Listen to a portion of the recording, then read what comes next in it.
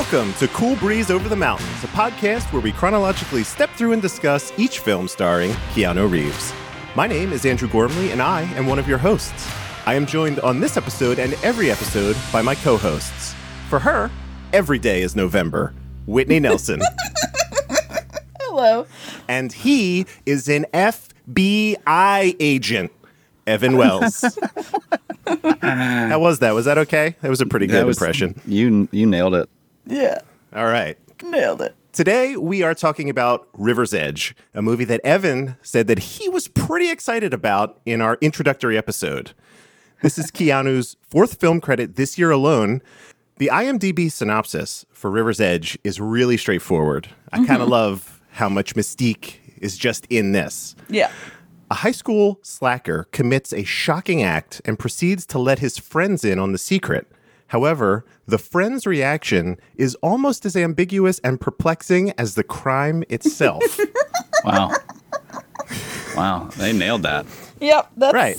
pretty much exactly how I felt. Yeah. So this is also based on a true story. So Yeah. this is the second in a row that we have Keanu being in something based on real life. What do we think about this? Did you guys take a look at the story behind this? I didn't look too close to the story behind this, no. No, I definitely saw in multiple places that it was based sort of very loosely on a true story. Yeah. But I did not look to see what the true story actually was. I think the most important part of that synopsis is just how strange it was that everyone was just kind of like, yeah, he did that. Yeah, but then a couple people were like, hold on, Right. this isn't okay. Right. But also didn't do too much. We'll get to it. Yeah, exactly. So we have this movie directed by Tim Hunter, and the pattern holds true of every 80s director we've seen so far. He went on to have a career directing television series through the 90s, aughts, and right up till last year. He directed the Amazon series Bosch. Other noteworthy projects he's worked on, Mad Men, Dexter, Hannibal. So pretty decent collection here, and pretty much on point. Like he actually leans into the darkness, it seems. So Yes. he's right at home doing this. Yeah. Co-starring alongside Keanu is Crispin Glover, Daniel Roebuck, Ione Skye, and Dennis Hopper. Do we have any thoughts about these other actors? Anything noteworthy that you like them from? I think I've seen Crispin Glover somewhere before. Trying to remember. What Charlie's movie. Angels, he was the villain. That might have been it. That's definitely it. Poor Crispin Glover. Yeah. Right. Typecasted. He's had so many crazy movies and so many weird leading roles, and it's like maybe the bad guy from Charlie's Angels. That's Yep. it. That's what he'll forever be remembered by me as. Yeah. No, I think to that point, forever be. I mean, I could not stop seeing him from Back to the Future. It was just That's true. It felt like a carbon Yeah. copy of his character. Marty's dad. Yeah, absolutely. Absolutely. Yep. I am quite fond of Ione Skye from Say Anything, if you remember that, alongside John Cusack. And obviously Dennis Hopper. Keanu and Dennis get back together a little bit later. It's a movie we keep referencing. It's crazy. It's like a critical mass here for Keanu. It is. It really is. So as Whitney mentioned at the end of our last episode, this is the first film with actual critical reviews. People went to go see this and actively reviewed it. Yes. Whitney, do you want to talk a little bit about the Rotten Tomatoes score, some of the critical reception here? Yeah, so we have a critical score of 86% and an audience score of 76%, which, after having seen it, I'm a little bit baffled by. Agreed. In which way? I'm sorry. I want a little bit of clarification. Which one baffles you the most, the audience or the critical? Well, they both baffle me, Okay. but I think that the audience reviews being less than the critical reviews is not what I would have anticipated. If I'd gone into this totally blind without Rotten Tomatoes open, like, I would not be surprised by positive critical reviews, but I would not be... I was surprised that the overall critical response was better than the overall audience response on Rotten Tomatoes. Yeah. That's interesting. So we have a quote here that you pulled, Andrew, that I also noted, that Roger Ebert said, "This is the best analytical film about a crime since The Onion Field and In Cold Blood." Whoa. Those are two deep pulls, right? Yes. I had Yes. seen In Cold Blood with my grandfather in my like late teens, and I have, prior to this pull quote, I have never even heard of The Onion Field. I had to look it up. Yeah. I guess Yeah. it's good. I did not watch it though. So yeah, this is our, like I said, first movie where we have kind of like overwhelmingly positive vibes going into it. There's no from critics and just regular folks alike. So, Evan, this was your most anticipated film. Does this movie work for you? How does it stack up to your memory of it? Yeah, two very different questions. Answer I both. don't recall. Yeah, I don't recall when I first saw this movie. I want to say it was in college, but it holds up, but it's very different from what I remember. And that's not to say like, under the influence in college. It was just that I guess I wasn't paying complete attention like I was this time around. And you're only, when you're kind of mindlessly watching a movie, you're catching the loud parts or you're catching, the crazy parts or whatever. But seeing the full story actually end to end, it worked for me, but it definitely wasn't what I remembered. Interesting. Did you like it? Yeah, I did like it. Okay. Whitney, how about you? Did this movie work for you? Was it effective? I don't really know how I feel about this movie. I don't know if it worked for me. I don't dislike it. I don't think it was a bad movie. But I feel like the pacing was so weird for me.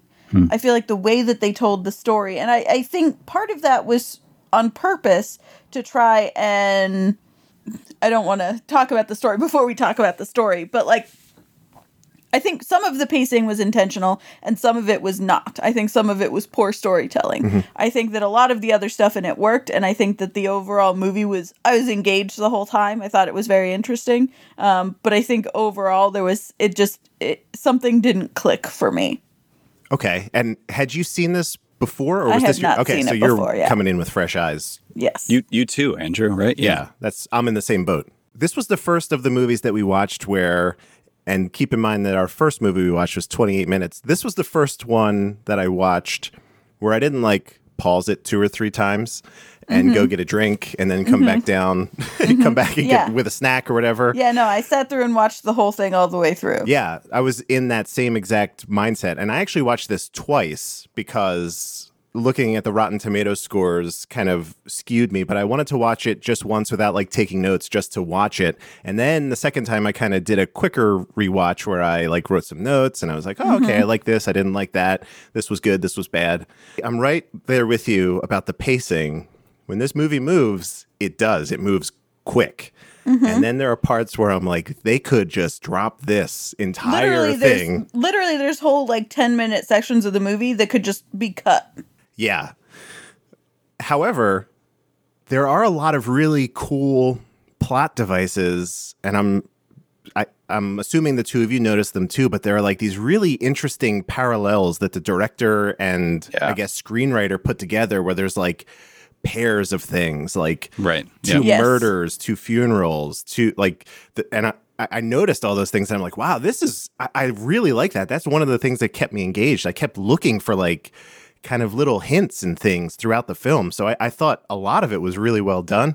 I think there was a couple times where those parallels were too heavy-handed, where they were too clearly drawing a line between certain things that were happening, and we'll talk about that kind of as we get to there. I think that some of them played super well, and some of them did not play well for me because they were too, like, in your face. It's very We're drawing a 80s. parallel. Right. Yeah. Do you see Don't miss it. Yeah. Yeah, exactly. Yeah. And then overall production of this, I thought it was like competently shot. I think the overall mood of the film, I guess it's not a spoiler to say like apathy is kind of a theme of this movie. I think the filmmaking matched it, like in terms of like very muted colors, not a lot of fancy camera work really. I thought all of that was like thematically on point.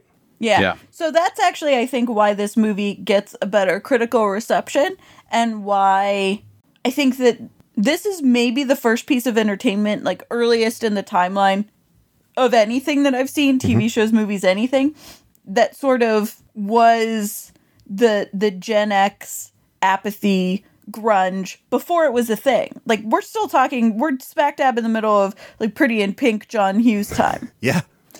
And no one was looking at teenagers this way at all. And then all of a sudden, of course, sort of in line with grunge becoming a thing and the satanic panic thing of, the early 90s. This is the first thing that I've seen that sort of bridges that gap and starts to go into that like what happens now when there's nothing to fight against and what happens to like people in society when the teenagers don't have a war or don't have a whatever that they're going through. Yeah. And I think that's part of the reason why it's so notable is the way that they shot it, the way that they paced it, the people that they have cast in it. This is the first thing in a, obviously there's a long string of movies in the 90s and 2000s about Gen X and that kind of stuff and the apathy and the whatever, but this is the first thing that kind of addressed it. Yeah, you said something that I put just in my overall, is like if I had to sum this movie up, I said that this is the antidote to John Hughes films. Mm-hmm. You take a like bright and colorful and happy characters and like what's our music? And he's like, Simple Minds, that's what we're gonna do. And in this one it's like no one really shows any emotion, and someone's like, what's the soundtrack? And the director's like, Slayer. It's all Slayer. So I thought that was pretty interesting. Do we have any other thoughts overall about this film before we get into the play-by-play? Andrew, I feel like you didn't really tell us flat out if it worked for you or not. I enjoyed it. I'll say this. I'll caveat it. I am a person, when I watch a movie that is dark, I feel that. So I tend to like stay away from dramas unless they are very, very compelling. So it did work for me, but it also bummed me out like big time. So I did like this movie. It's tough for me to recommend because, again, I'm like, I don't want to bum anybody out, but it does feel like something worth watching. So got it. That's what I'll say there. Yeah.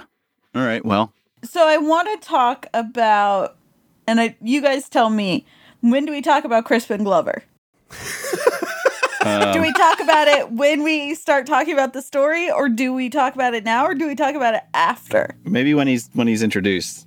Okay. All right. Yeah. I'm game for that. I have thoughts on Chris. I'm sure we all have absolutely. thoughts.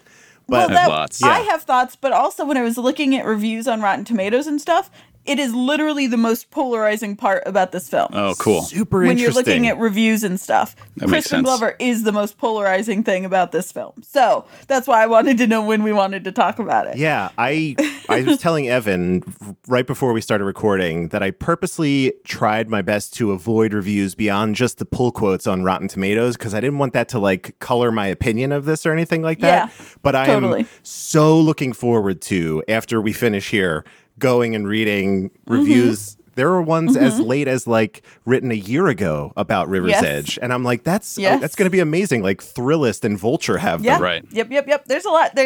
People are still doing think pieces about it. Wow. Yeah.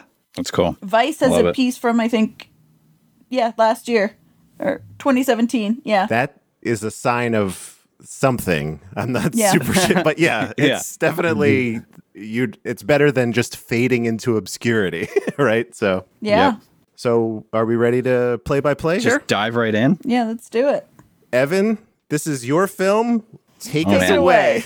So much pressure. I have to just call out the beginning of this. The font that they chose to use in the beginning of this movie really captured me right away. It kind of looked hand-drawn. It was like me trying to do block letters in 8th grade. But you gave up like halfway through the first one, kind of. Like, how do you do an A? You just kind of stop. But but as you might expect, we're opening on a river, and it's interesting, right? Because it's this way out of focus, super over contrasted kind of background of the edge of a river or a river. But it takes the entire opening credits for you to kind of get that. Yeah. Because it's super strange in the beginning, right? It's this weird presence, which was really good. And the music starts right away. It kind of puts you in that mindset of eerie.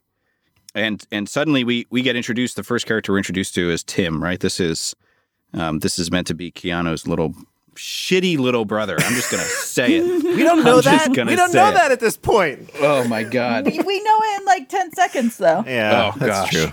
We know so soon because he decides that he's going to drop a doll in the water. And it's not like there is malice behind this. Yes, right? You can tell. They show the boy in contemplation, Right. being like clearly thinking deep, mean thoughts as he's about to drop this doll about whether or not he's going to drop this doll in the water. Yeah, and it's like bombs away, doll is down. It's probably a 30-foot drop, and then he as you want it to happen, immediately runs to the other side of the bridge to kind of make sure that it's still in the water. Maybe it's submerged now. And that really came across for me. Like they captured that really well. It wasn't like he dropped it, deed is done, and he leaves. He followed up and he made sure that the doll was still in the water. And what happens here is now we're very abruptly and strangely taken another direction to see this guy in the distance just shouting.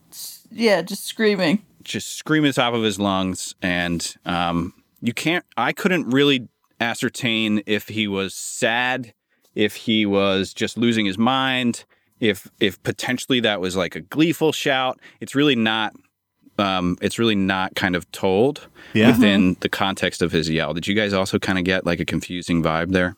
It was like a woo, but I did not get any sense of any kind of feeling from it. I was like, I'm not really sure what is happening over there on the river's edge. I was actually reminded, and this is such a pretentious thing to say, maybe I shouldn't even say it. I was reminded of Walt Whitman, who in one of his poems talks about being untranslatable and sounding his barbaric yawp over the roofs of the world. Interesting. And I was Lord. like, yawp. Yeah, I think he might have made up that. I don't know if he made up that word or not, but I sound my barbaric yawp over the roofs of the world, and that's what it felt like to me. It was very much just like a guttural, animalistic like yell. Like it didn't seem to have purpose behind it for me, other than just like putting it out there in the world. Yeah, like I'm here, like I exist. Yeah, Interesting. That's what it struck me as. Yawp sounds like a word that would come out of Philadelphia, and maybe that's why the bridge is named after him. Yeah. Yeah. But so then potentially one of my favorite shots in the whole movie takes place where Tim, the little kid, rides his bike into the fog on the bridge, and I guess we're meant to assume that he is either leaving or trying to get a closer look. I think he's leaving, where he wants to get away from this screaming weird man. But I really thought that was a beautiful shot. It's just straight down the bridge, and you just see him on his little Huffy or whatever, riding right into this really dense fog, and that kind of closes that scene from the bridge. And now, very suddenly, we are in it, right? Because there is this. All of a sudden, your screen is just completely taken up by a very naked and very dead young woman just laying on the side of this river. And this is something that I wanted to comment on because I thought that the amount of screen time that this dead body had was way too much in this movie. Interesting. I don't agree. Okay. I figured that I thought that they didn't have to show the entirety of this girl's dead body every time that they were referring to her being at this river. I figured they could have shown like her feet, to kind of convey we're back at this part of the river. We're back at this place where this dead girl is. They could have shown just her face, but they always made a point to show like all of her dead body. And I don't know. It didn't really work for me. It was a little off-putting. Whitney, why do you disagree though? I'm curious. Because it's off-putting. Okay. They did it because it's shocking, because she's so pale, because they show her full naked body, because they are showing that this is tragic and horrifying, and everyone's just like walking away. Yeah. And I think they're doing it to unsettle the viewer as much and as often as possible, and to make us confront her because no one else is confronting her. But did it do that at the risk of like desensitizing the viewer as well to what it really was? That's exactly what I was going to say. Like the first time I watched it, I was shocked. I was like, wow, I can't believe it. Like It was, it's full nudity. Like, that's what it is. And then every time they showed her again, it had less of an effect on me. Like, the movie literally desensitized me to the fact that she was a person just throughout the course of it. And I was like, wow, well, like, and then I noticed, then I recognized it at the end when well, we'll get there. But yeah, I was like, wow, that was very effective in doing its job. Yeah, I think that doing it the way they did it exactly was part of telling the story. Okay. Yeah. So at any rate, the guy who was yawping or wooing or whatever he was doing, I'm going to go with you now.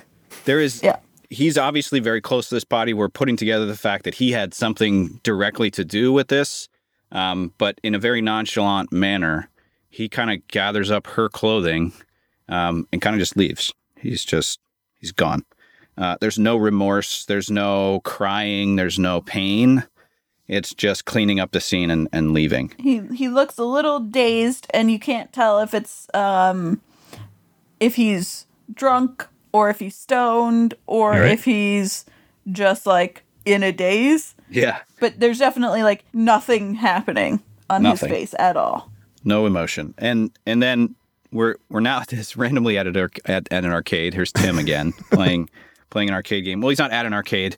He's at an arcade game within a convenience store. And this man walks in, right, that we have seen at the river's edge.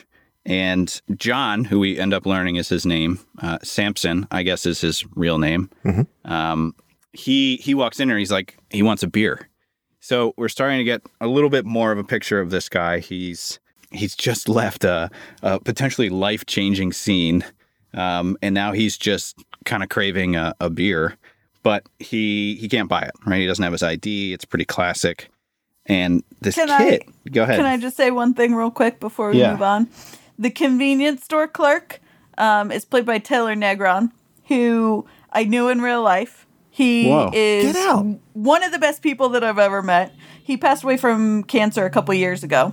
But he is an incredible person, but it was actually very weird for me. He's almost exclusively done bit part comedy roles in like sitcoms. That was like his bread and butter. He was in like 2 episodes of Friends. He was in episode of Mad About You. He was in an episode of this. He was like in the 90s. That's what he did was be a bit part on sitcoms. And he is a hilarious comedian. But it was so weird it took me a while to get back into the scene because I knew him. I hung out with him. I went to like parties at his house and stuff like that. He's just the best guy you could ever hope to meet. Wow. Very doing his own thing in sort of like a modern hippie way. Anyway, Taylor Negron was a clerk and he's a cool guy. Solid. I did recognize him in at least a small way. I was just like, definitely seen that guy before. He's one of those people that whatever you know him from, you're like, why do I know that guy? Right. But it's always because he was on like 1 episode of Friends. He's that guy.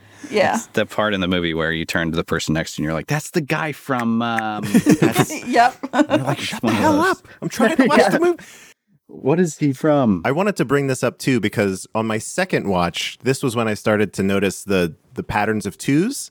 So we technically just watched 2 murders and then these people went to the same exact location to this convenience store. So that's just like one so far. Is that seem to track with the both of you as well? Like these pairs of things that, yeah, okay, all right. And they're doing things that are seemingly very unrelated to the act that they've just performed. Yeah, like it doesn't even matter really. Like this guy's going to get a beer and then this kid's playing Pac-Man or whatever. So yeah, very interesting. So what ends up happening is this kid, I guess, sees this as an in, right? He's like, ooh, I can befriend this guy that I just saw next to a dead body by stealing some beer for him.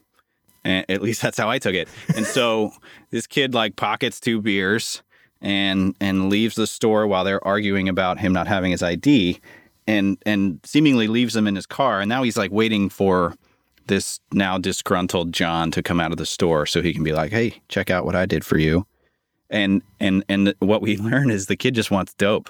He just wants to get some drugs. So it was a weird scene. The guy is so it's like he expected those beers to be on that seat. I don't know if this He was an didn't acting react choice. to them being there Yeah. at all. It was interesting if that was an acting choice or what, but there was no like, oh, sweet, this kid got me some beer. It was this guy's just deadpan. Yeah, he just opened it and started drinking it like, oh, got it.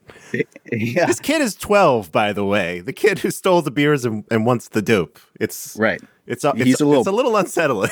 He's a little punk. He No, is. he is by far the most shocking part of this movie for me. Yeah. Yeah, absolutely. Very interesting role. So at any rate, the guy John is like, all right, whatever, hop in. We're gonna go get you some dope.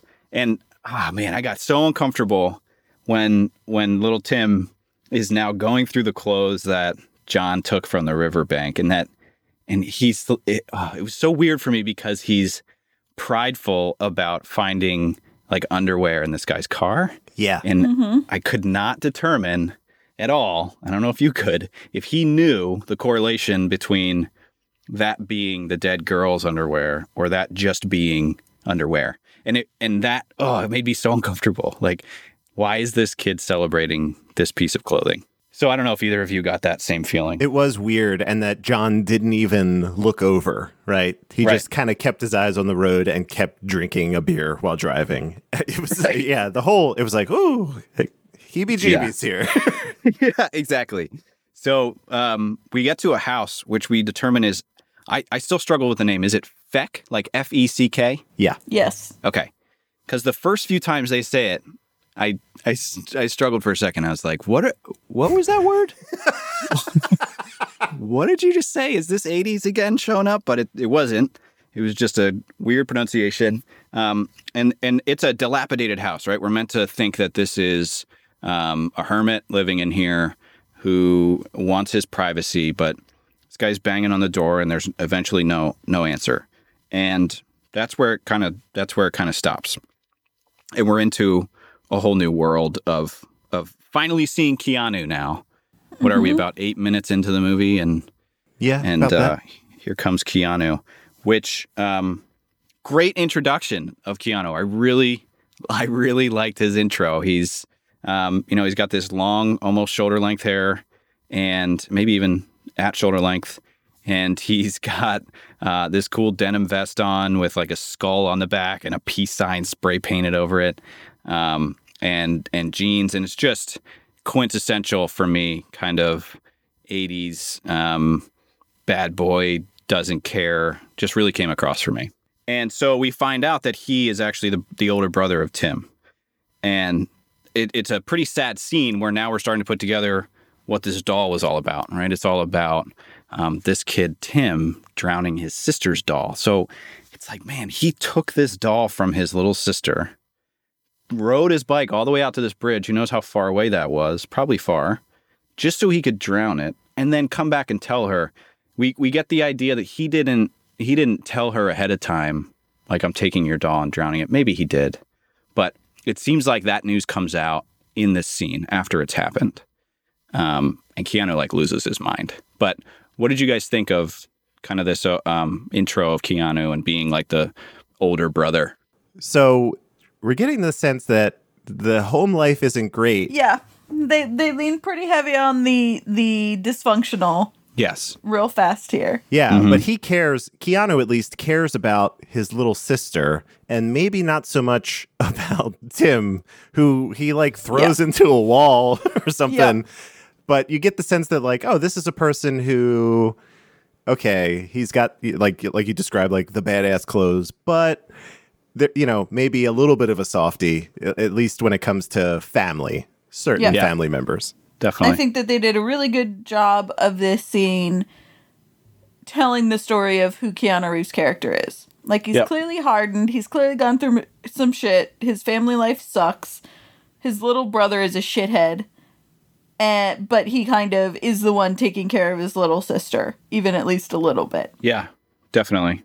And let's not discount the mom's boyfriend from upstairs yelling, trying to sleep, or like the whole time. What's his name? Jim, right? Jim, That's who we're learning about. That guy. That guy. He's not a big part of the movie for probably the last, 30 minutes. Yeah, but this scene definitely does set up well who who Keanu Reeves' character is. Yep. And so he's interrupted by a car pulling in, and just to give credit where credit's due, the vehicle choice for this movie made me so excited. Evan, you're so predictable. Oh, I know. It's just this, like, picture the dune buggy style Volkswagen from back then. The big, like, telescopic, if you will, exhaust out of the back of the car. The rear engine's exposed, and they've kind of put the lights on the roof, and it's all beat up and big old knobby tires. Just was great. I thought that. I don't know if it fit with the movie. I will admit that, but I really liked the car for what that's worth, because we're getting close. We're about to learn about Crispin Glover here. Everybody's so excited, but I don't know if that car fit what he was trying to convey as a character, or maybe it did perfectly because he's like such a strange character.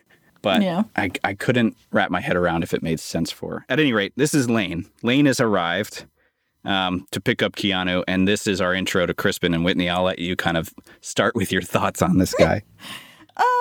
Well, boy, did Crispin Glover work hard in this role. He went for it. He really went for it, all in, for sure.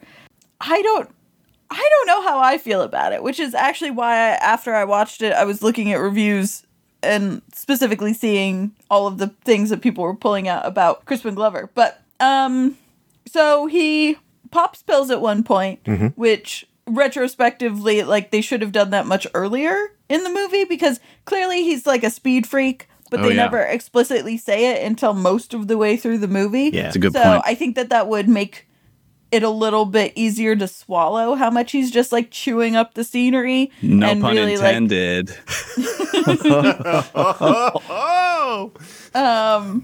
But he really, every choice feels like a choice, which is not great for acting when you want to kind of disappear into a role and not pull people out of it. Every single thing that Crispin Glover said pulled me out of it, because I was like, why are you talking like that? That's so true. It was distracting. Yeah, I found it very distracting. But that is literally the number one. If you look at any reviews, if you look at the think pieces from Vice or the AV Club or whatever, Slate has one, like all of the stuff from the audience on Rotten Tomatoes, literally the number one most polarizing thing about this movie is whether or not you think Crispin Glover does a great job or a terrible job. And that just totally wraps up your point, right? That it got that much attention, that so many people are commenting on it. Yeah. So, what Whitney's getting after is that this guy Lane is a crazy person. Over the top. When he shows up. And, you can't really figure him out right away. So Crispin is here to pick up Keanu, or I should say Matt. And they start talking about chicks, like it's pretty classic. Just having a conversation between like two high school age guys. And they're also at Feck's house. That's where they end up driving to. And they're trying to get in here. And Lane just wants some joints. He's just like, hey, Feck is apparently like the guy to go to for dope. Yep. Also, he apparently doesn't charge anybody for it. It's true. That is also, which is the most unbelievable thing in this whole movie. That's a great point. But everybody calls it Feck's weed. And it becomes like this phrase in the movie, like, this is Feck's weed. And we start to think that he's like good at getting good weed or whatever good is in high school. And little Tim shows up, right? Tim is always just, shitty little brother is always just like in the background everywhere. Yep. He's like this little, just knows where people are going, finds them there. And it's crazy. He's always in the background. But it's so funny to me because it's like such a classic stereotypical like shitty little brother that you can't get rid of. But also he's a psychopath. He's just so full of rage and wants to just destroy everything around him. So it's way worse than just a normal shitty little brother that you can't get rid of, because it's like he might stab me in the eyeball for no reason. So definitely he can't come along. Yeah. He's the shitty little brother and he's also like the Joker. Also like It's crazy. Yeah. Yeah. That's a good point. He's got like plans. It's really weird. And that is definitely, that's funny. That's exactly putting the point on it. This kid seems to have more of a plan than anybody else in this movie for the entirety of the movie. He's Yeah, always that's true. up to something. He's military in that way. He's just like always has to have an outcome planned. That's a good point. Yeah. But potentially we're introduced to another kind of parallel here, Andrew, around Feck. When we meet Feck, he starts explaining that he's hiding because he killed a girl. Yes. And it's foreshadowing, right? It's pretty obvious that we're starting to put together this interesting future state parallel for John, who we met earlier. So they're doing a good job of kind of doing that within the movie. And then suddenly we're at school and we're introduced to Keanu's. So I just want to real quick, before we go into like school and the next part of the story. So our introduction to Dennis Hopper is him playing a saxophone for an inflatable doll. Oh, yeah. I should say that's Feck. Yeah. With one false leg. Yes. When I was looking at reviews after the fact, and now I can't remember who it is. Oh, NPR said that the movie River's Edge needed to take Coco Chanel's best advice. And so Coco Chanel said, every day when you get dressed, you should look in the mirror and then take one thing off. And they're talking about this movie needed to take some stuff off before it left the house. Right. Wow. And when it's talking about it, so it talks about Crispin Glover quite a bit, but then it talks about Dennis Hopper. And they say, the second problem is the character of Feck, played by Dennis Hopper. Feck is the local pot supplier and Lane's pal, and here are his notable qualities. 1, he socializes with a blow-up doll. 2, he has only one leg. 3, he plays the saxophone. 4, he once killed a woman. It is way, way, way too much, even for Dennis Hopper. And even for Dennis Hopper is italicized. Either the blow-up doll or the artificial leg on the reclusive drug source. Not both. Yeah. All right. Right. Yeah. Fair. And I was like, yeah, okay. That's a good way to put it. He's also a terrible saxophone player. Absolutely awful. Awful at playing saxophone. All right. So now we're at school. Now we're at school and we're introduced to Matt's friend group. And you're really kind of getting thrown right into the fact that no one cares about classes. They're a bunch of slackers getting stoned on the high school. Yeah. And they want to get out of there. They're like, we need to leave. We need to not be here anymore. It's not enough to not be in class. They have to not be in the town. vicinity. Right. Yeah. School in general. Yeah. Right. And now John shows up. John is now, we understand, is part of this friend group. And in the most nonchalant way, almost bragging, he admits to killing this girl who we learn her name is Jamie. Yes. So crazy. That was a turning point for me in this film where it solidified who this guy John was. He's careless. He's super nonchalant. Things happen, and his life just continues on. So that was pretty wild how they almost reintroduced John for me at that moment in the movie. Yeah. I'm reminded of the phrase relevant now as it was then. When people tell you who they are, believe them. Yeah. Because everyone's like, you're crazy. Right. They're like, Classic what kind John. of crazy joke is this? And Yeah. if someone showed up and deadpan like told me I killed a person, that's why they're not at school today, I would maybe do the same thing. But the second that he says, no, really, I would be like, wait, what? Right. And they did not. They were just Right. like, get out of here, you. And they Right. all walked away. You rapscallion. Get out of here. Oh, John. Like, I definitely would not assume that someone had murdered someone if they were my friend off the bat. But the second that he's like, no, seriously, guys, I did kill this person. And that's why she's not here today. If I had a friend that looked like that guy, though, I probably would believe him the first. Because clearly he was like, he's probably 2 beers in at this point Yeah. also. And I'm like, oh, I don't know. This guy, he's got problems. Something bothered me about this scene, and I don't know, Andrew, you may have picked up on it just because of kind of your background. But the reverb in the audio in this scene, did you pick up on that? It almost felt like it was pre-recorded. Yeah, I think it was. It sounded I have a note here about it sounding weird, and it doesn't I did not catch it again for the rest of the movie, but in Nope. this scene specifically, yeah, there's maybe some like bad ADR that was happening or something like that. It's always ADR when that happens. Whenever anyone's like, it's notable that the sound is weird, it's because someone did bad ADR. Yeah. Yeah, Not good. Not good. Listen for it, audience. It's a fun part of the movie. So then John is like, all right, whatever. You guys don't believe me? I'll take you. I'll take you to see this body.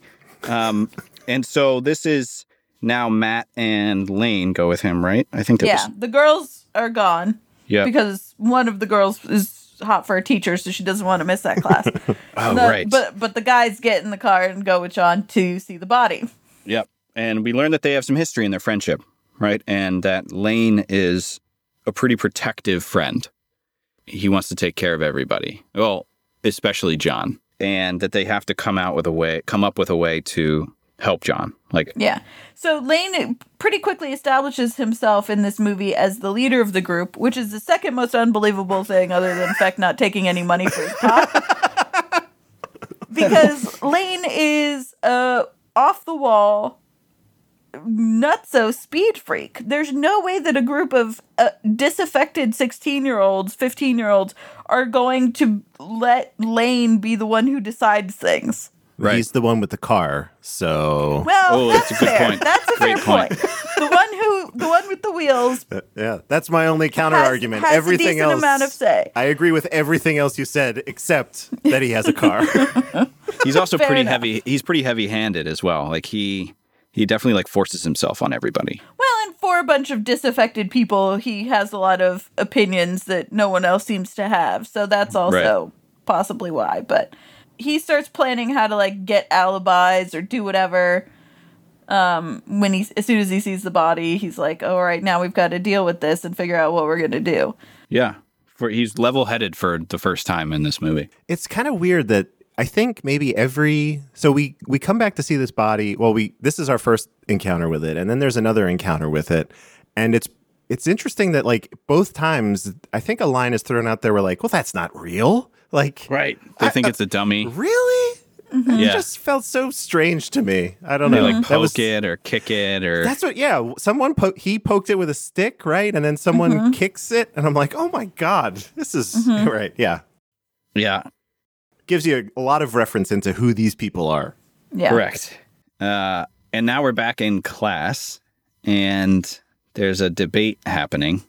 So this was a pretty funny part for me that I requested that we pull the audio for, because we learn about this inevitable, like, nerdy character that they have to introduce in the movie, who's debating with the teacher. And I guess their argument was around like standing up for yourself as a society, right? Like, Yeah, it was about radicals. right. But there's this dweeb, if you will, in the class who's, I think his name is Kevin. Yeah, it was Kevin. It's Kevin. And he tries to make a point, and he's immediately shut down. Andrew, do you have that? There was a meaning in the madness, a clear and a real purpose. But don't you think violence is wrong? Oh, fuck off, Kevin. Wasting pigs is radical, man. Radical. I love that they used the word radical. I needed to hear that in this movie. But we don't actually know that voice of the guy that's, saying wasting pigs. We don't really get too much of his character. He's kind of just, he's part of the friend group, but he's on the fringes, I think. Yeah. But I just thought that was a hilarious part of this movie. It's a good line. So we're in the school and we start Yeah. to see the murder story is kind of spreading Yeah. a little bit. Yep. It's getting around. And then they're like, he still feels like he needs to prove to people that he did murder her, which is crazy. So now he has to take the girls too, Yep. because the girls haven't seen the body and the girls don't believe him. Yeah. And so now they got to go borrow Mike's truck. Yeah, they got to go get this truck from this guy that works in a fast food joint. And again, Lane is like the guy that's leading the charge. He goes into the restaurant where this guy's working, one of his friends, I guess. And he's like, we need your truck. We have to have your truck, and I'm going to do whatever it takes to get it. Yeah. And initially, I was of the mind that they wanted the truck to relocate the body. That's what I which thought. Yeah. which may have like secondarily been, but it wasn't at all. What they depicted was it was just a way to get a bunch of people out to where the body was. Right. Get in the back. When they're going out to the truck, they convince this guy. Timmy shows up and of course. he Oh, asks that's what right. they're doing. And he's like, going to see the body? And it's like, this 12-year-old just corroborated the whole thing, and people still don't believe it's happening. Yep. Right. And then they tell him in no small terms, like, fuck off, we're going without Right. you. And again, it just builds this kid's case, really. Like, he's like, oh, okay, I see how it is. Yep. It's one And more I have- Timmy encounter. I have in all caps now, after they're all going out to see his body, in all caps, no one is even considering police. And at least not yet. But I've been sitting here in this movie, and I'm just like, how are none of these kids, these high school kids, scared enough and are triggered in a way that's like, I know from childhood, from everything I've learned up till now, that if I see something like this, I should take X action. And I mean, maybe it was just me in some sort of sheltered upbringing, but I feel like most people should be wired to think, oh, that's a dead girl. That's a dead friend of mine. Yes. I should get authorities involved. I mean, that's the whole crux of the movie. That's the whole reason that this movie exists, because it's not about the girl. It's not about the murder. It's not even about him, what he's going through as a murderer. It's about no one reacting. It's about the youth being too disaffected to even know what to do or how to help. Even if they wanted to, what would they do? Right. But also, most of them talk about not even knowing what to feel or if they're feeling anything at all. Yeah. Or was it also because they needed Keanu's character to be the one to do it? Probably a little bit, I would say, because they've already painted him as maybe one of two people who have an inkling of caring, giving a shit about anything, really. So, yeah, it could have been a plot thing, but I definitely agree that it was like, I mean, but all like ambivalence. if you had to say in one sentence what this movie is about, what would you say, Evan? Oh boy, I'm on the spot. from IMDb, a high school slacker commit. I feel like there's a little bit of camaraderie here at play. So the inability for a friend group to do the right thing in a very terrible situation. Interesting, because I feel like the whole thing. I was never surprised by the fact that like no one talked about calling the cops. No one considered calling the cops. No one, because that's what this movie is about. Like it is like a thriller about aimless youth. Right. Like the villain is not the murderer. The villain is not whatever. It's that the children don't care. Yep. This Okay. is for people who are like 30 who want to look at the 15-year-olds of the 80s and be like, the world is going to shit. Okay. And that's why they didn't go to the police, is because that's what the movie's about. You don't have that like plot through line. There's no reason to tell this story if it's not for the fact that no one feels the need to get the authorities involved. Got it. Yeah, kind of a sin of indifference almost. Yes, exactly. A sin of indifference is a great way to put it. Yes. That's totally fair. I must have just come into this with a different general view of high school kids. At any rate, at the scene, there's a little bit of Keanu's not there, right? He's like, no, I don't want to go back. Yep. Mm-hmm. And they're showing him pretty preoccupied in a classroom instead of going out there. And now there's like a fight at the crime scene, if you will, Yeah. about what they should do. Lane's like, we got to bury the body, we got to do whatever, and everyone's like, no, I'm just gonna leave. Yeah. Everybody's like, I'm out of here. Right. Which is fair. And the next scene is pretty terrible, where we're seeing shitty Timmy shooting, I guess, crawfish in a bucket. In a barrel. Literal Yep. fish in a barrel, right? Fish in a barrel. It's like, man, they really are just doubling down on this character. Mm-hmm. Just a terrible person. And Keanu shows up and he's like, give me that gun, hides the gun. And then we get a truer introduction to the mother of the movie, who's all over the place. She's an absolute wreck. She just has no control over her kids. She doesn't seem to be in a healthy relationship. And they're really just depicting a woman who's kind of like on her last legs as it relates to life. Yep. I think that was a good continuation of kind of what we saw before. And then they doubled down again on Keanu kind of being a good brother, right? That he's just like comforting and filling a void. He'll be like an asshole teen up to a point, and then at times he'll kind of drop back and maybe apologize or comfort his little sister or try to set his shitty brother straight. And so there's this interesting kind of complexity to his character a little bit there.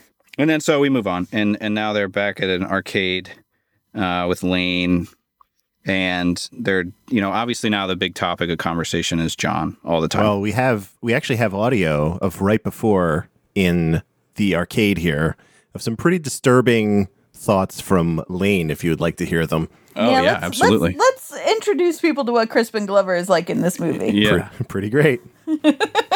So what's gonna happen? Gonna put another quarter in this machine and murder it. No, with John and all that. Nothing's gonna happen. I'm gonna tie up a few loose ends tonight, and nothing's gonna happen. That's it? He murders Jamie and we just ignore it? He had his reasons. She was shooting her mouth off about his mom. His mother's dead. Yeah. See? He's got a couple loose springs when it comes to dealing with his dead mother.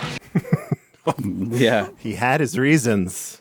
he did, and it's just justifications left and right from Lane. Kind of drove me crazy. But yeah, so this is enough for Clarissa, who we're listening to in that scene, to be like, I'm going to take matters into my own hands. And so they're walking to this payphone to make a phone call, which we're meant to believe is probably to call the police. Hilariously, they get up to the phone and she doesn't know what number to dial. Should we try the operator or? Right. That's kind of the reason that they don't go through with it, I guess. No, that's not the reason they don't go through with it. That's what they try to blame it on that. Her friend dials the operator, and Clarissa just, as soon as it starts to ring, she hangs up because she's just scared about talking to anybody and having this conversation of turning her friend in. So she hangs up before I think the operator probably even answered. Right. But any sane person would have dialed 911, right? Am I crazy there? I could be wrong, but it seems like 911's the thing to go to there. Right. And so now we're at another parallel here, Andrew, your favorite, which is the little sister of Keanu is now having a funeral for her doll. Yeah. And it was a pretty sad scene, all in all. I thought it was pretty well captured. Just this very simple little ceremony, and she's trying to she's so serious and she's so interested in getting it right. And I don't know. I thought it was really a nice little scene. But Andrew, what did you think here from a parallel perspective around the timing of kind of the doll funeral in the grand scheme of the movie? This is super interesting for a couple reasons, because it's part of a pair of things that happen, but then it's also in stark contrast to other things that happen almost directly around it. So these people go to see a body. They're totally like, oh, wow, that's something. And clearly she's very upset about the loss of her doll, gives it a funeral. And then in just like another scene or two, we see Lane dispose of the body by just kind of rolling it into the river. So you have a lot of interesting language just told visually throughout this movie. It was really, really well done. Timmy shows up and ruins it. God. Again, it's another thing that happens throughout the whole movie. But and you start to see, this is my favorite part of the movie, is the scene with the funeral. Yeah. With the doll funeral. Because you see Keanu Reeves start to sort of like he stays out longer at the doll's grave than even the little sister does. And you can see him start to, question why he's feeling more for his little sister's doll than this person who is his friend. Yeah. And how, again, like you said, the sister caring and doing something and wanting a ceremony and wanting to mark it and wanting to make it a big deal. And no one is doing that for this girl. And it's really sort of the turning point for Keanu Reeves on whether or not he is going to do anything about this. That sort of sinks in at this doll funeral. And I think it's really, really well done. It was definitely my favorite part of the movie. Yeah, absolutely. Then we move to a point where Lane and John are talking, and we get this other depiction of John where he's now a caregiver. He's now taking care of his elderly aunt who may have some sort of dementia or similar, and she wants him to read to her, and John's like, absolutely, right? He's very interested in kind of helping his aunt and making her feel good, and to the point where he turns down Lane, who's trying to get him to come help. They're going to go get rid of the body. Yeah, and and John's just like, no, I'm reading tonight to my aunt. It's right. Just I've got more important off. things to do. Yeah. And so Lane is like, fine, I'm going to do it myself. And as Andrew just mentioned, he goes out there and he just simply rolls the body into the river. Which is another parallel because that's how the doll died. Yep. There it is. So that's so funny. I didn't even think about that until just now. Thanks. Anytime. Nailed it. So High five. John is like, hey, thanks, Lane. I'll get you a 6-pack of Budweiser. There's a lot of Sixers in this movie. There There is. It's like currency to these people. Right. Yeah. And it's warm Budweiser, which was just a hilarious part. I think, Andrew, you had a clip of this, actually. You don't even care, do you? I ain't drinking it. About yourself, you dumb fuck. How do you expect other people to care about you? It's people like you that are sending this country down the tubes. No sense of pride, no sense of loyalty, no sense of nothing, man. Why do you think there's so many fucking welfare cases in this country? Why do you think it is that Russia's gearing up to kick our asses, man? Drink your beer, Lane. No, I won't drink my fucking beer. I'm talking here. These things are important to me. And believe it or not, you're important to me. Crazy. So if you go to YouTube and you search hilarious acting Crispin Glover, that scene comes up. Wow. Nice. I Yeah. love it. I'll say that so when I first watched this, I thought not good. Not good at all. Painful to watch. Really, really bad. And then the second time I watched it, I did not hate it as much. I'm not going to go ahead and say that I loved it. Yeah. So that's the thing when I said that they needed to show Crispin Glover popping pills earlier in the movie.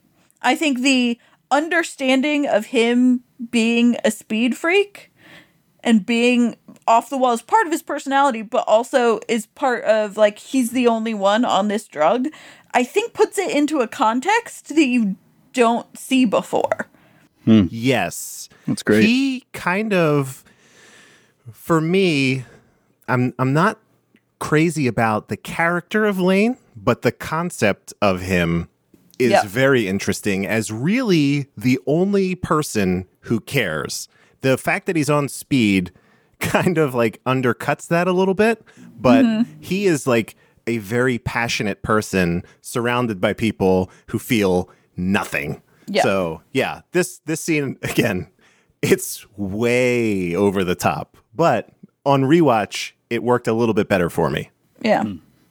Interesting. For me, it's just that, like, knowing that uppers, like, do amplify your emotions and your whatever. I definitely agree with you that, like, having him be showing the drugs early on would undercut some emotional stuff. But I think it would just make it understandable for me why Crispin Glover is acting the way that he is. Yeah. Because, like, when I'm watching this scene where he cares about a bunch of stuff and he's doing whatever, and all I can see is, God, this is garbage. Right. If I knew that he was doing it because of drugs, but, like, I would start listening to the words and stop paying attention to how he's delivering them. Yeah, he's definitely like, at this point in the movie, again, you don't figure out that he is on drugs for maybe another hour, really. Like, Yeah. in some scene that could certainly be cut, but was probably put in just for this reason. So you're like, here's a strung out kind of weirdo. He's the only one who has this bizarre accent. Again, it's just like, why does he talk this way? I can understand why this character is so polarizing and so talked about. It makes a lot of sense. Yeah. Right after that scene, almost, they see police outside of John's house. Yeah. And they're like, uh-oh, we got to get John out of here. And apparently simultaneously, what we learned soon thereafter is that this was Keanu's doing, right? Yeah. He went and told detectives about the whole thing, and now Keanu is leading them to the river's edge to show them the body. You know what's hilarious in my notes? I'm such an asshole. I wrote river bank. Classic Evan. Oh my God. But anyway, so obviously she's not there, but I was so glad that they find her body, because I really didn't want it to go that way. I really didn't want them to put Keanu as like this boy who cried wolf, and then, you know, then where was the story going to go? Like, they were never going to find Jamie again. I was very glad that they ended up finding her body, like, you know, 100 yards away. Yeah, she was within like flashlight range, to put it in perspective. Like, someone's like, what's that over there on the other side? And they're like, oh, there she is. So yeah, exactly. And so now the detectives have Keanu, and they're just questioning him and really almost trying to like force either trying to scare him or trying to get him to admit that he did it. Yeah. Or both. And when Keanu wises up a little bit, he's like, I don't have to be here. But they end up keeping him there by kind of scaring him with an accessory charge. So he kind of cools off and sticks around. I should say that I thought Keanu did a good job there. That's kind of the scene that I remember most from this movie, from watching it before, was his questioning, and was that whole thing where he's like really getting pushed into a corner and he freaks out, and he's just like very blunt, and he's trying to be a good guy. He's trying to get across to this detective that like, hey, I brought you this. Yeah. I helped. Why are you coming after me? And I thought that was really well done there. I thought the best part of that scene was do you want me to make something up? Yeah. Yeah. When the detective's like, you have to be feeling something. Oh, you're clearly an accomplice because you feel nothing. And he's like, I'm not an accomplice, but I don't feel anything. I will make something up if you want me to. I just can't tell you what I'm thinking or feeling because I don't know. Yeah. Right. Just facts, right? Like, there she is. That's who she was. And so now we're back with Feck, who is oh so creepily dancing with his blow-up doll. And we basically find out that Lane wants to hide John with Feck, which is just great, right? Putting those two together, right? We saw that foreshadowing before. It's like, yep, this makes sense. Yeah. And they start comparing murder stories, which was so unsettling, so incredibly unsettling. But it's kind of a trend within their relationship as it progresses through the rest of the movie, that they're always talking about what they did. And so we're back with Keanu getting picked up by his mom from the police station. Then we get to a scene that I really wanted to happen from the introduction of Jim's voice, is Keanu and Jim kind of having this battle. Oh man, this is the part that I laughed out loud at. I have the best insult that I've ever heard in my life. Are you ready? I bet you even know where he's hiding, don't you? They haven't caught him? Don't give me that phony surprise shit, because I know something's up. Your fucking punk friend's been calling here all night, huh? What, he helped you kill the poor girl? Jim. Maybe he did. Maybe I am a killer. Why should you care? You just stay around here to fuck my mother and eat her food. Matt. Oh, he moves! You're a little fucking asshole. Try something. Go ahead. Jim. Motherfucker, food eater! I'm gonna shove that in. Come on! You're out! Come on, hit me! Go ahead! Hit me! Yeah, you food eater. And then he's kind of talked over, but he says, I'll shove it up your ass. You'd probably like that. Yes. That was just another nice little dig right there. Yeah, food eater. Oh, man. Those insults were in reverse order. It was funnier the way that was delivered, but really it should have been food eater motherfucker. But, whatever. It works. It works better this way. One moment of levity in this movie right there. Do you think that was scripted? The food eater? Yes, I do. Oh, Okay. what? I do. I do. I think that was It's like the spontaneous. best he could come up with. Like the writer's like, what's like a really just base level insult? Just like cuts to the core of the matter. Get He's this a guy. food eater. He eats my mom's food. Oh my God. Okay, so after their fight, we Andrew alluded to earlier, we see that Tim has ruined the little girl's grave, the little doll's grave, I should say. Yeah. And Keanu's like, I gotta find him. The brother comes home and then he like tries to escape, and then Keanu kind of like he beats him up, right? He like punches him. He like punches him, backhands him or something. Then Tim leaves to his silent friend's house and says the following lines. My fucking brother. Go get your nunchucks in your dad's car. I know where we can get a gun. New ringtone. Oh my God. Go get your nunchucks so that we can get a gun. Yeah. You know, it's just don't bring nunchucks to a gunfight is kind of what I thought of there. Right. You're my backup in case the gun goes wrong. We got the chucks. Yeah, so they're gonna basically they're talking about going to Feck's house to get Feck's gun, and now an interesting part here where Lane gets Keanu, who's like walking the street, and Lane is like, "Man, who ratted out John?" And so Keanu's in this, he's stuck, right? He's in this pretty uncomfortable situation, and so now there's like this sequence of Lane going to find all the rest of the friends and like get gas money from everyone. Yes. Because he wants to drive John away, I guess. He's still on this idea that he's going to get John out of town. Was it Portland that was mentioned? Am I making this up? I feel like sometimes I don't remember, actually. No, Portland was definitely brought up at one point, but I thought it was earlier in the whole Easy Rider, we got to get out of this town thing. Got it. Okay. So it wasn't a serious suggestion, but I think that's the plan, is like get everybody together and then get John out of town or something along those lines. He's got to get out of here. Yeah. So they go to Clarissa's house. They try to get some gas money. They take Clarissa. They go to Tony's house to find Tony. But Tony's dad is like, nope, get out of here. Shoots at them. Yeah, what happened? What was going on? He just gets a shotgun and tries to kill them. That was a great scene, though, where the dad was like, oh, yeah, give me 1 second. I'll go get him. And he comes back with like a 12 gauge. Psych. Right. And just shoots at him. I thought that was hilarious. And Clarissa, saves the day, drives everyone away from the crazy Tony's dad. Tim is now at Feck's with his silent friend.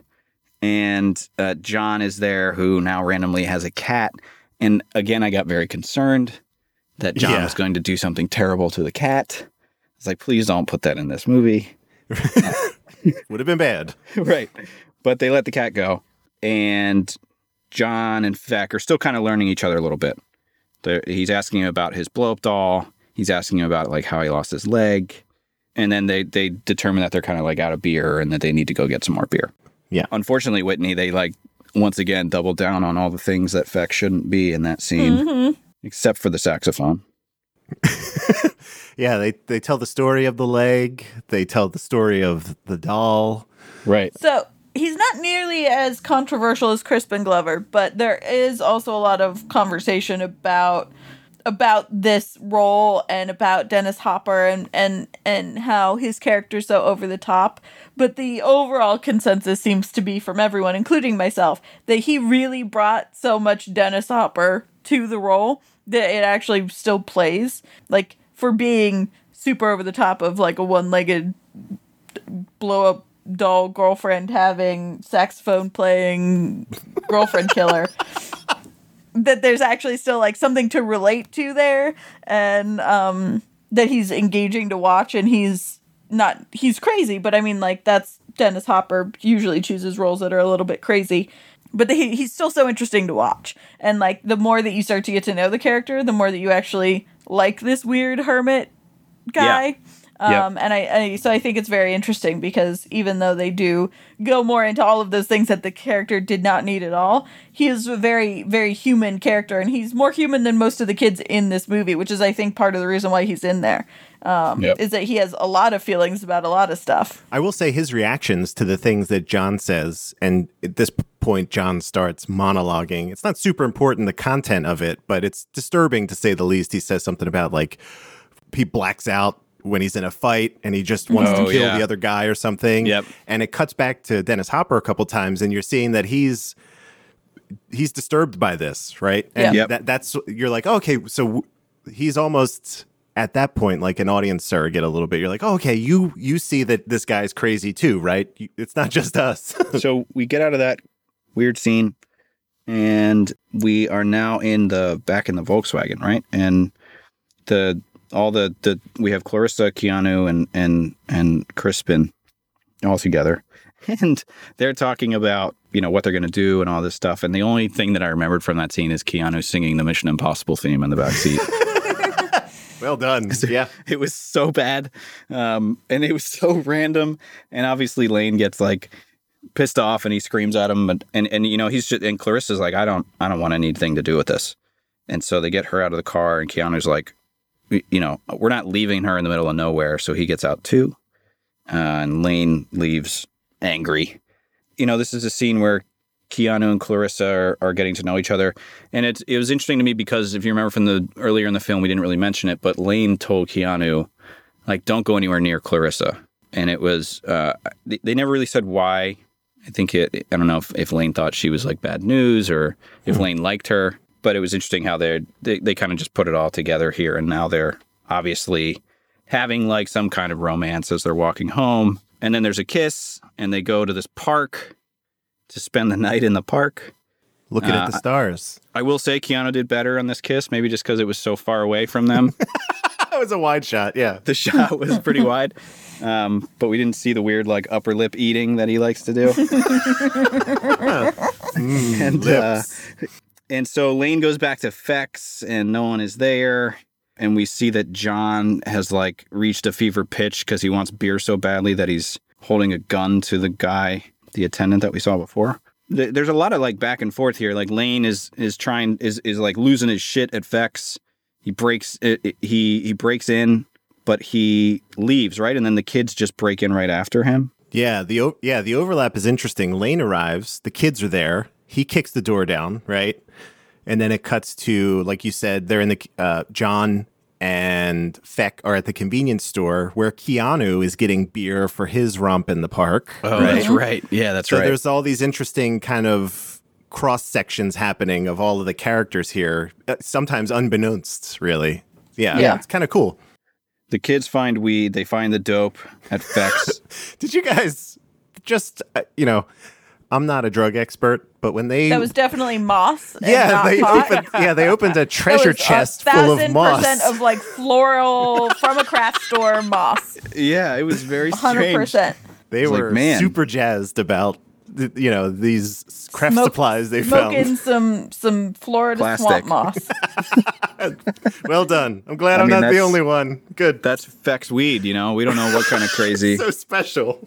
Then John goes like real nuts and he breaks into a store, like shatters a window, goes into the store and gets additional ammunition for this 6-shooter that they've been carrying around. And they just take off. And again, we see Feck kind of like, wow, that was way too easy for you to just break into the store and steal some bullets. Like, who am I hanging out with? We go back to Keanu and Clarissa in the park. And Keanu finally confesses to her, like, that he was the narc. And I thought this was a great monologue from Keanu. Like, this scene where he is talking about that. I thought it was good acting, and I thought it was, like, well written for him. And then Lane is, like, still searching for John, and we find out that John and Feck have made their way to the river's edge. Once again, coming back. I didn't write bank this time. The river bank, I guess? This is just like John and Feck are just kind of continuing to swap stories. Feck is getting more and more concerned about John, and John is just like a crazy person at this point. He's shouting again. He's yawping because he likes to hear his echo. Firing the gun into the distance, like across the bank. Like someone's like, hey, shut the hell up. And he like just fires a gun in the direction of the sound. It's like, whoa. Yep. Feck starts talking about why he killed the girl that he did way back when. And it seems like it was a love murder. So I'm curious. We haven't quite gotten to this point yet in the story, but at one point in this sort of montage, Dennis Hopper says something about not supposed to get old. Well, and he's sort of crying. Yeah. Oh, yeah. Is he I wrote that down.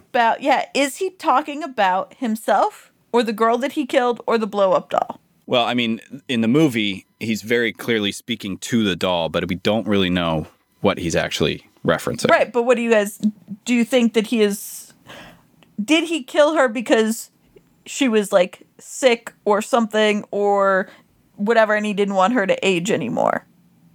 Is that why he killed his girlfriend? Yeah, this was the most interesting part of that line was the most interesting part of the movie that is never explained. Mm-hmm. I mean, we hear him talk about it like, I did it for love. Yes. But with no they don't detail.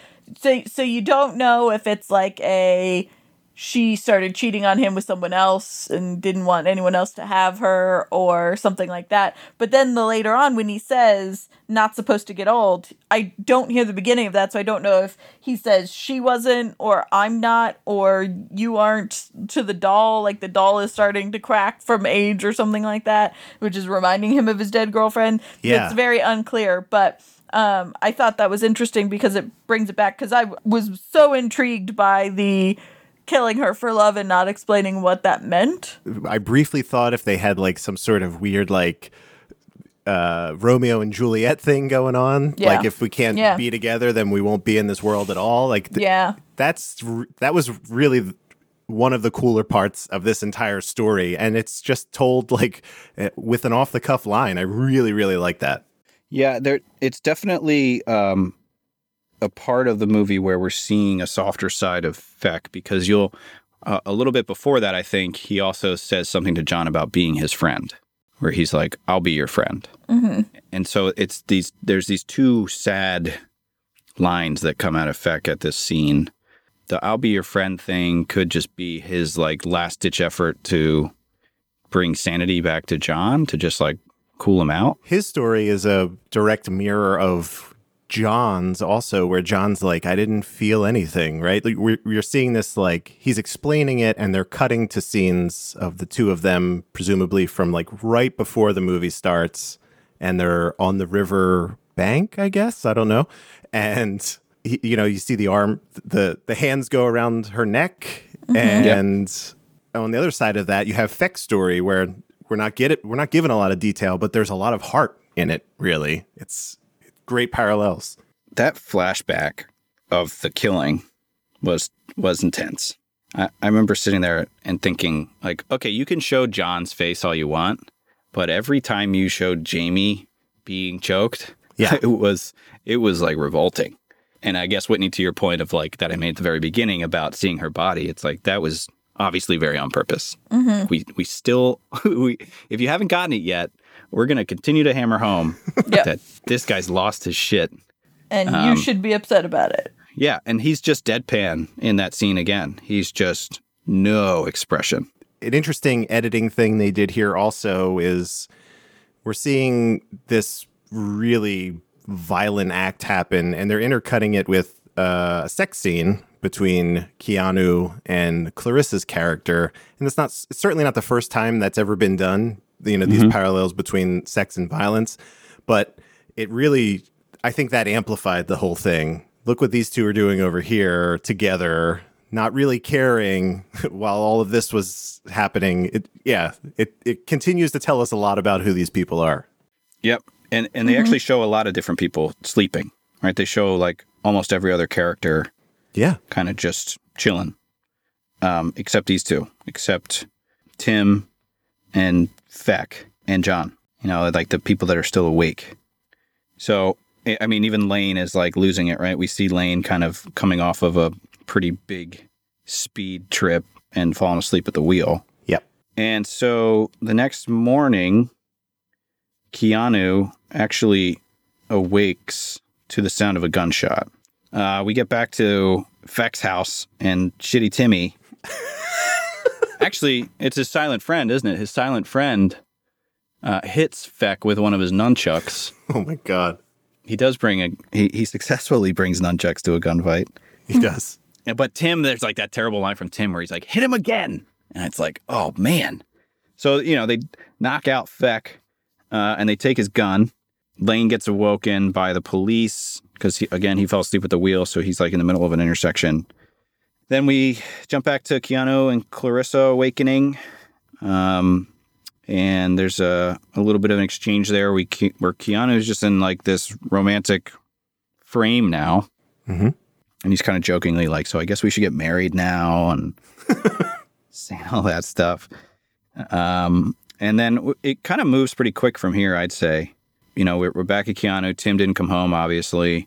Mom is losing her mind again. And then Shitty Tim, brings a gun to school. And I was like, oh my God, where's this going? I hate this. But they never go into the school, right? They just sit in this car that they stole. They stole Feck's car. Or were they still in Silent Kid's dad's car? Silent Kid's dad's car. Okay. It was funny. There was a scene of the two of them drive. I thought that was a really funny scene. See these two 12-year-olds in the front seat. I was like, wow. All I could think of was like Indiana Jones. Like the little assistant kid trying to drive the cab around. So we're back at the school, and you can see that Tim is like trying to find a way to go after Keanu. Yeah. He's watching him from a distance with his 6-shooter. And then a pretty funny scene pops up where the news is now at the school, and they're interviewing some of the kids in the class that knew Jamie. And there's some pretty funny lines here where they're like, is that Tony that they're interviewing? I didn't remember his name. Yeah, it's two of the friends that are like lesser, they're in the group, but they don't have a lot of screen time up until now. Yeah, it really shocked me. I think killing is wrong.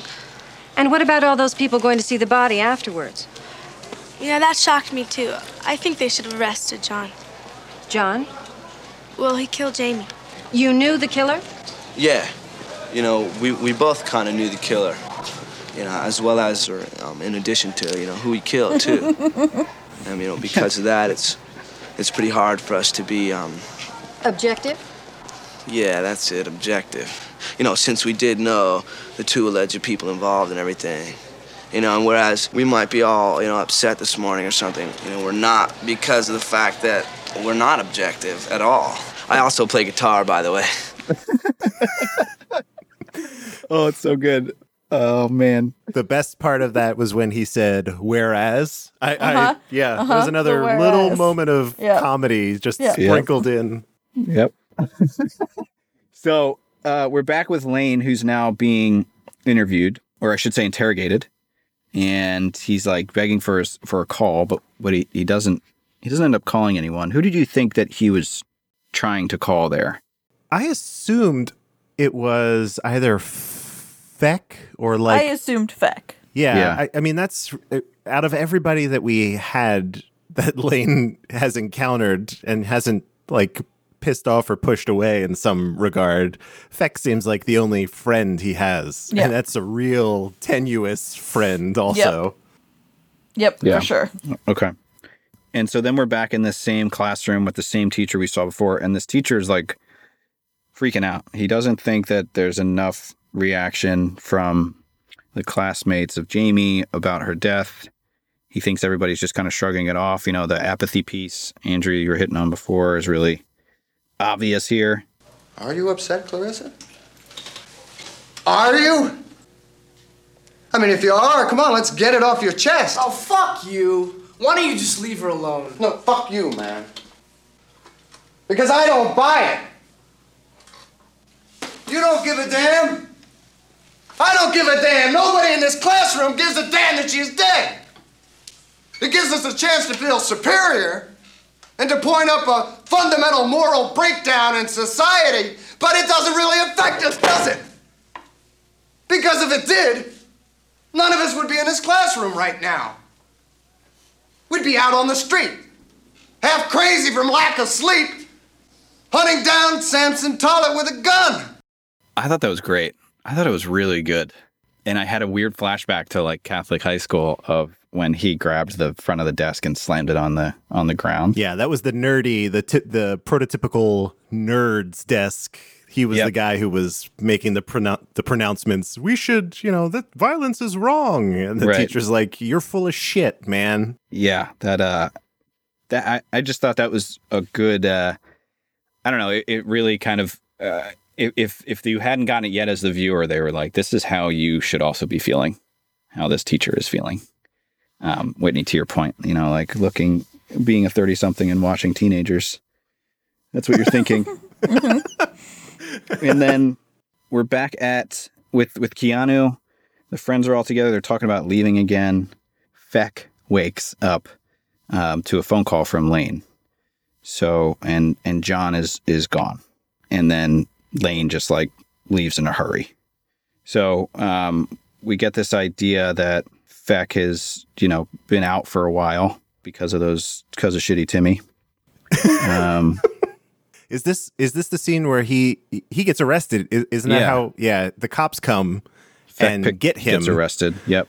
Presumably because he left the house for the first time in 20 years or something like that. So he was spotted. All because of these darn kids. Yeah. Youths. And their nunchucks.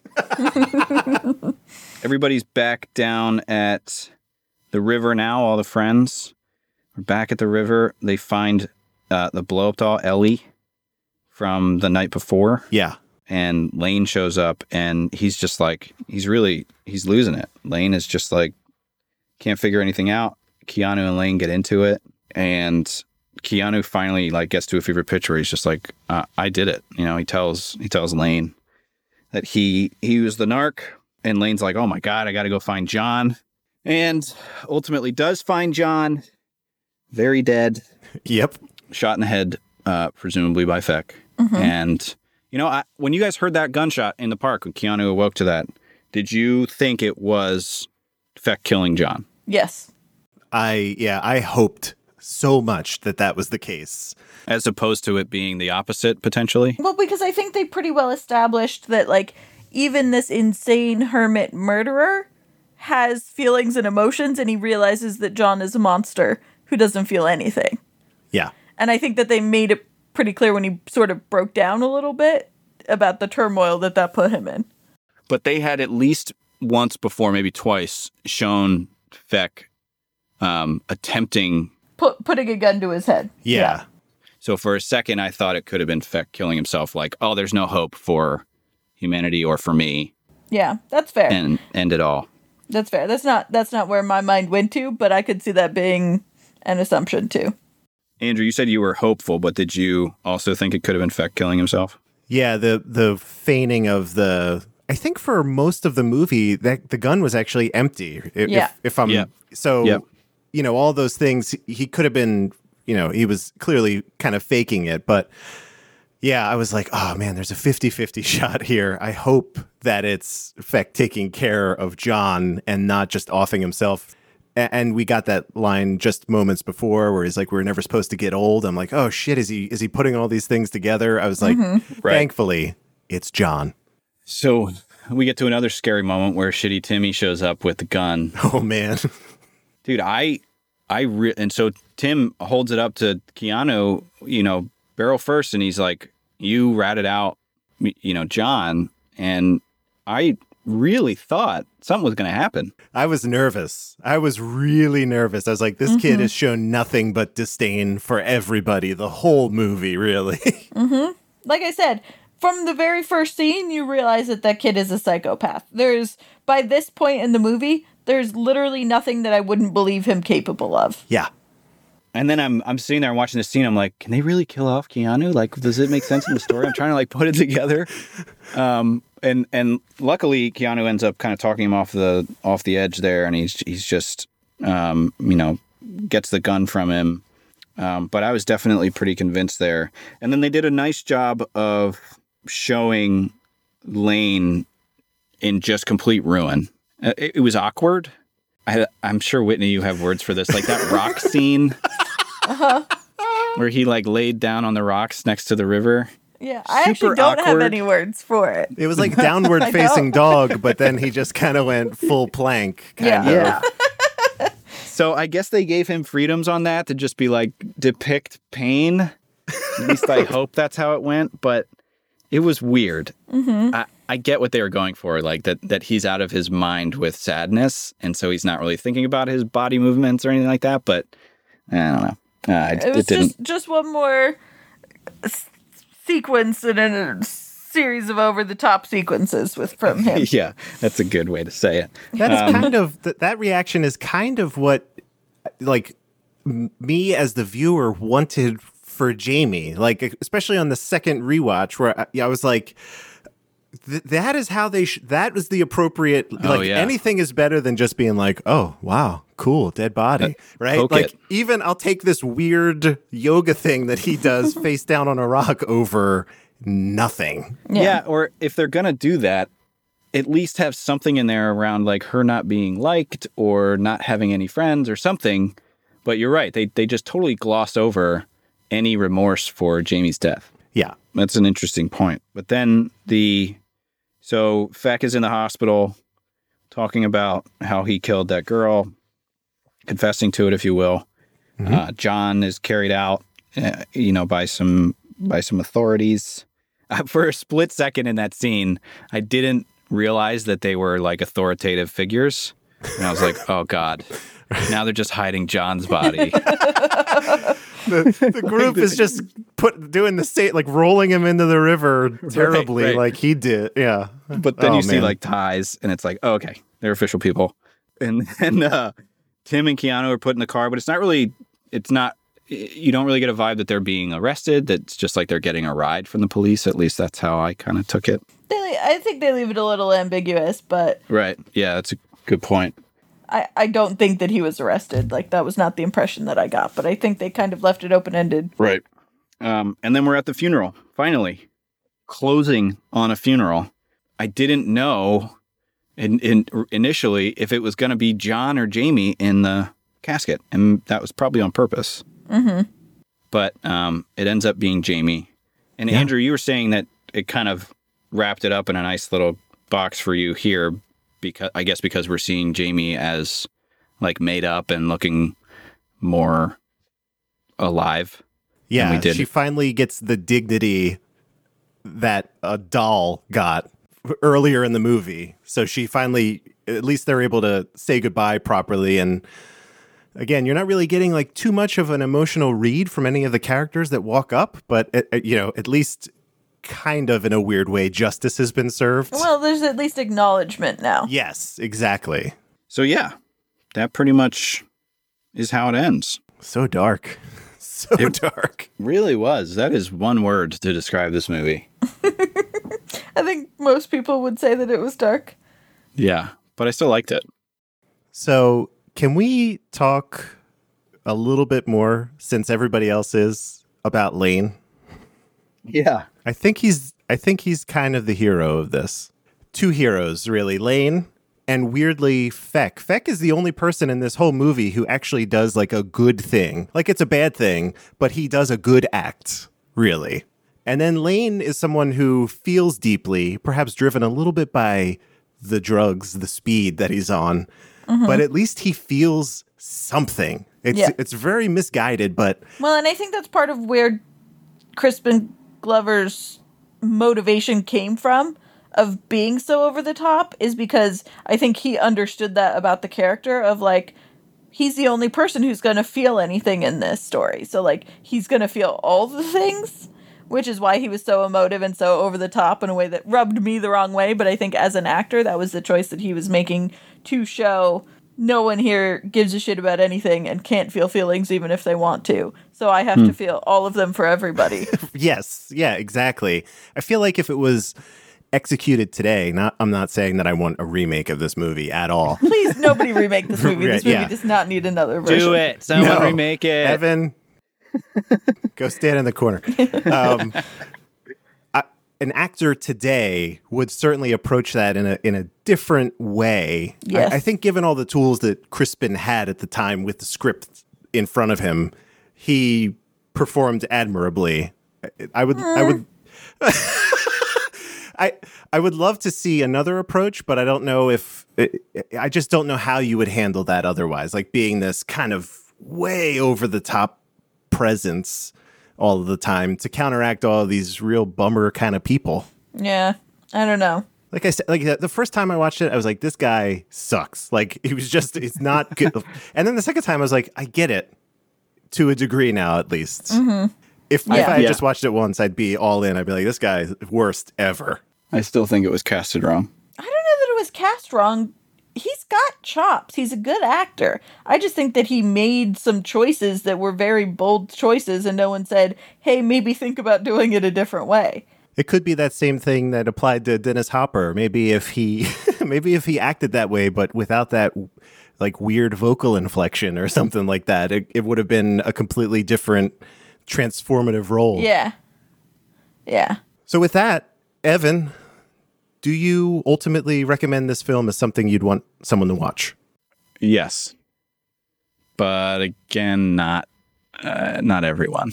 If you lean into this kind of murder, if you're like this feels like something like a true crime fan. Obviously, this was like a true crime, but like if you were a person who leans into true crime nowadays, probably, right? Yeah, I think so. I think if you're into into dark thrillers, this is a pretty good example of it. Okay. Whitney, how about you? Are you on board for recommending this to other people? No, I'm not. Okay. I don't think it was a bad movie, and if someone said, I was thinking about checking this out, should I would say go for it if you know about it and are going to watch it. But for me, what it boils down to is I don't know why this movie was made. I don't feel like I was satisfied in... No, I don't need... in fact, I actually usually quite like movies without resolution. And this movie actually did have some resolution, but I don't... Like when I was like, explain what this movie is about in one sentence, and Evan had a hard time. I think to me that's exactly the problem with this movie, is the point of this movie is about disaffected youth, but there's no plot to it. There's a plot to the movie, but there's no moral to it. And they don't even explicitly say, like, this movie is about disaffected youth because it's so focused on a murder that it's, like, on the more true crime end of things. So I just feel like it feels like the writer of this movie and the director of this movie had a point of view and something they were trying to say, but I don't get what it is other than the world is going to shit and no one cares about anything. And, like, I already know that. I don't need to see that in a movie.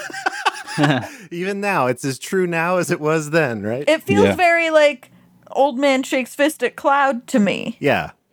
Huh. Okay. And so it was not a bad movie. I think there were some very interesting performances turned in. I think Dennis Hopper did a good job. I think that it was the most engaging thing we've seen so far, for sure. And it was not bad. I just don't think I would recommend it to anyone because I don't think I got anything out of it. Like, the whole point of stories is to get something out of it, and I didn't get anything out of it. I don't think I'm any different now than I was before I watched it. I don't think it had a strong viewpoint, kind of anything, of, like, why this is bad, or or how to change it, or what it was like before. It was just like, oh, all these people are shitty. That sucks. Yeah. Look at and how I'm like, shitty yeah, no, they are are shitty, and it does suck, but what is that? That doesn't help me. I need more than that. So that's how I feel about it. It was well made in a lot of areas, but I feel like I didn't get anything out of it. All right, Andrew, you're up. In the, what was that, maybe 3 minutes that Whitney was talking, she took me from like a 9 to a 7 on this movie. Oh, no. Because I got, well, not in a bad way. Like, I would still recommend it, but you are dead on about there is no moral. Like, we don't get, like, it would be really difficult to be like, hey, guys, you should, feel stuff, right?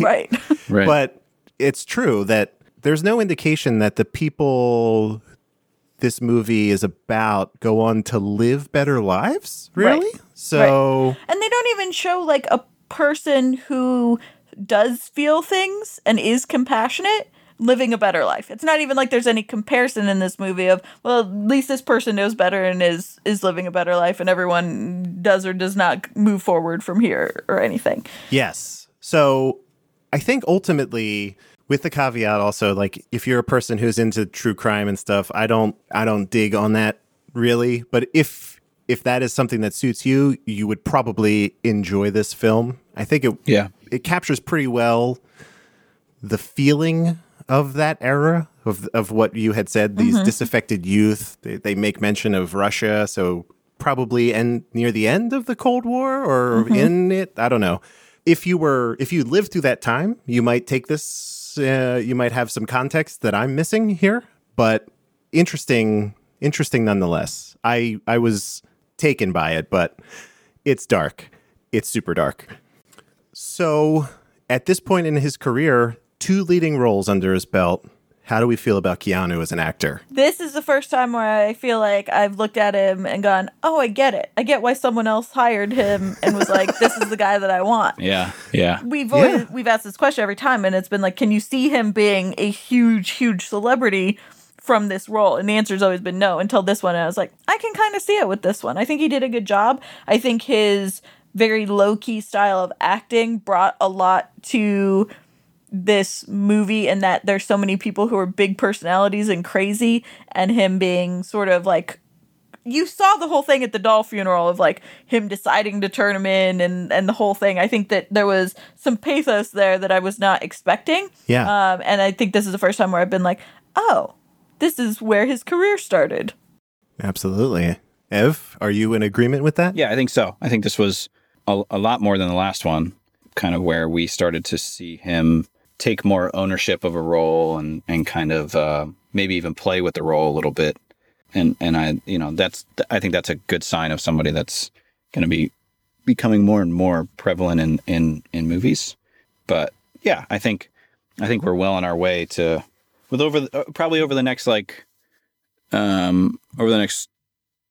5 movies. I think I'll probably be in a place where I feel like 100%. He's there. Yeah.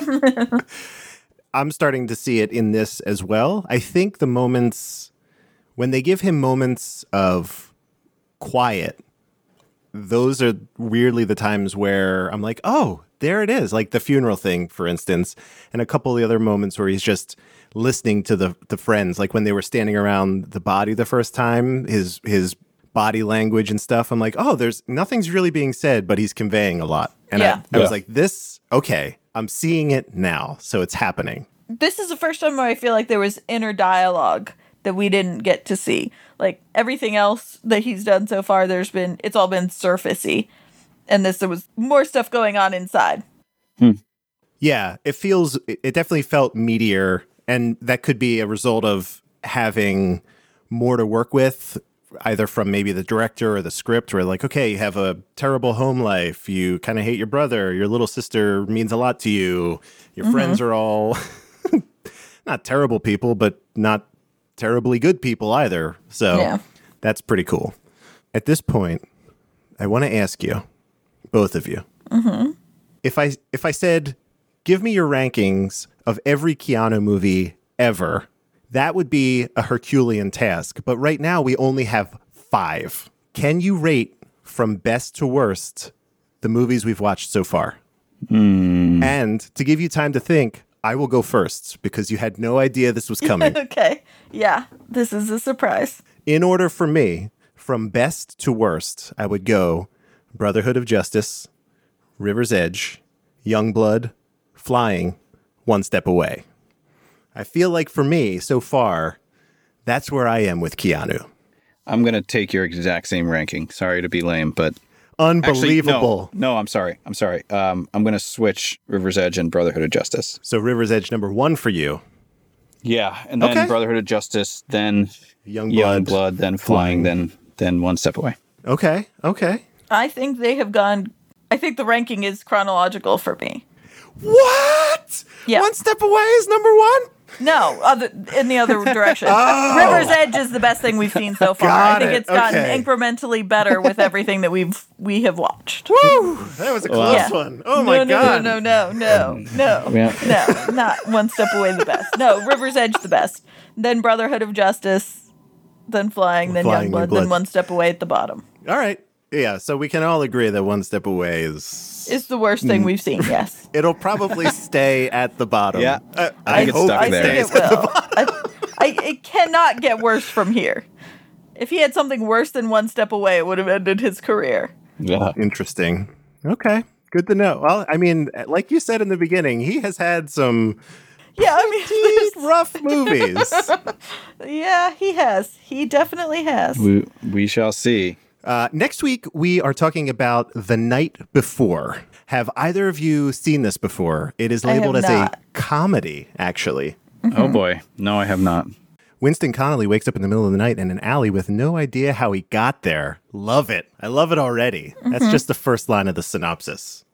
So Keanu in a comedy. It's the first of quite a few comedies we're going to see him in the future. So could be cool. Could be cool. Don't they find a museum where all the things inside are coming to life? I see what you did there. And I don't like it. It also has Lori Loughlin, by the way. Get out, really? Yeah. A high school nerd, Keanu Reeves, groggily recalls how he and his prom date, Lori Loughlin, wound up in the bad part of town. Well, I'm definitely in. Yeah. She was in Tommy Boy. That's not true. That is not true.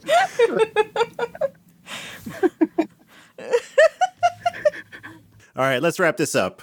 You can find our website at coolbreezepod.com and access all of our episodes, list of films we're reviewing, and much, much more. You can reach out to us by emailing coolbreezepod@gmail.com or hitting us up on Twitter at coolbreezepod. If you think this is a podcast you can get behind, please throw a subscription our way, or a 5-star review would be wonderful of you. We'll be back next week, but until then, Whitney, where can we keep up with you on the internet? I'll keep it short this week. I am at Whitney_Nelson, Nelsen on Twitter, and I am in a bunch of other podcasts that you should definitely check out, but I will tweet about them. And so, I'll just keep it short and sweet. Whitney Nelson on Twitter. Evan, where can we find you on the internet? I'll keep this short as well. Well done. I'm on Instagram. Yeah. And don't follow me on Twitter. Good. Do you want to give your Instagram name or just let people... Oh, yeah. It's Evan Acree. Acree. I'll keep it short as well. I am at Dark Driving. Just follow me on Twitter. That'll be the easiest way to get to all the other things I'm doing. Thank you all for joining us in this episode. In the words of Bill S. Preston and Ted Theodore Logan, be excellent to each other. Party on, dudes.